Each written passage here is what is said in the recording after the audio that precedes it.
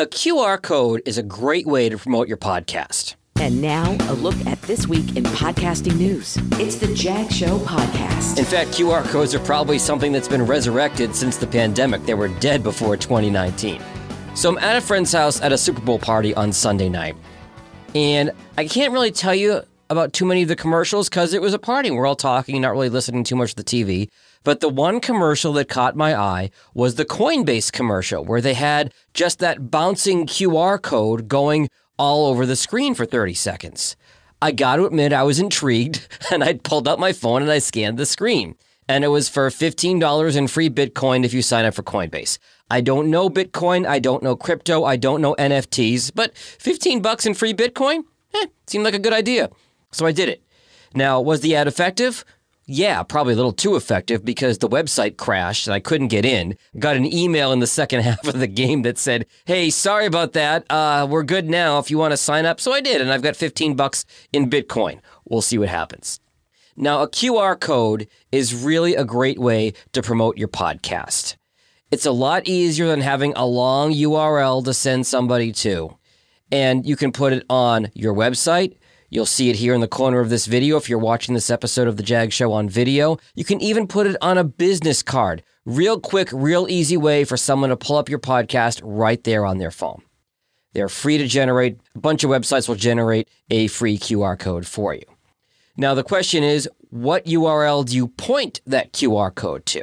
Well, there are a couple different ideas. You could have different QR codes if you wanted one for Apple Podcasts, one for Spotify, one for a website.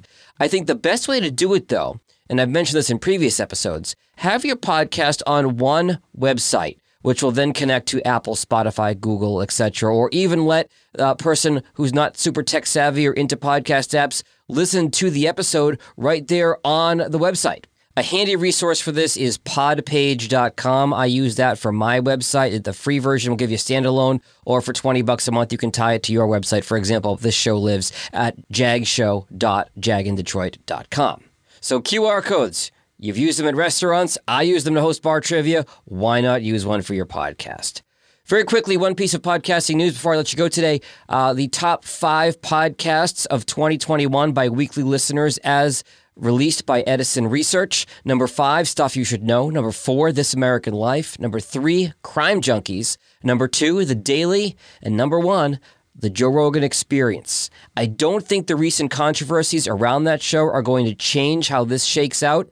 But what's really interesting is The Daily did a deep dive on The Joe Rogan Experience and everything that's happened there over the last couple weeks. Podcast on podcast crime, if you will. And they even acknowledged that in the episode. It was last week. If you want to check it out, The Daily did a deep dive on all the controversy, as Jimmy Fallon would say, around Joe Rogan.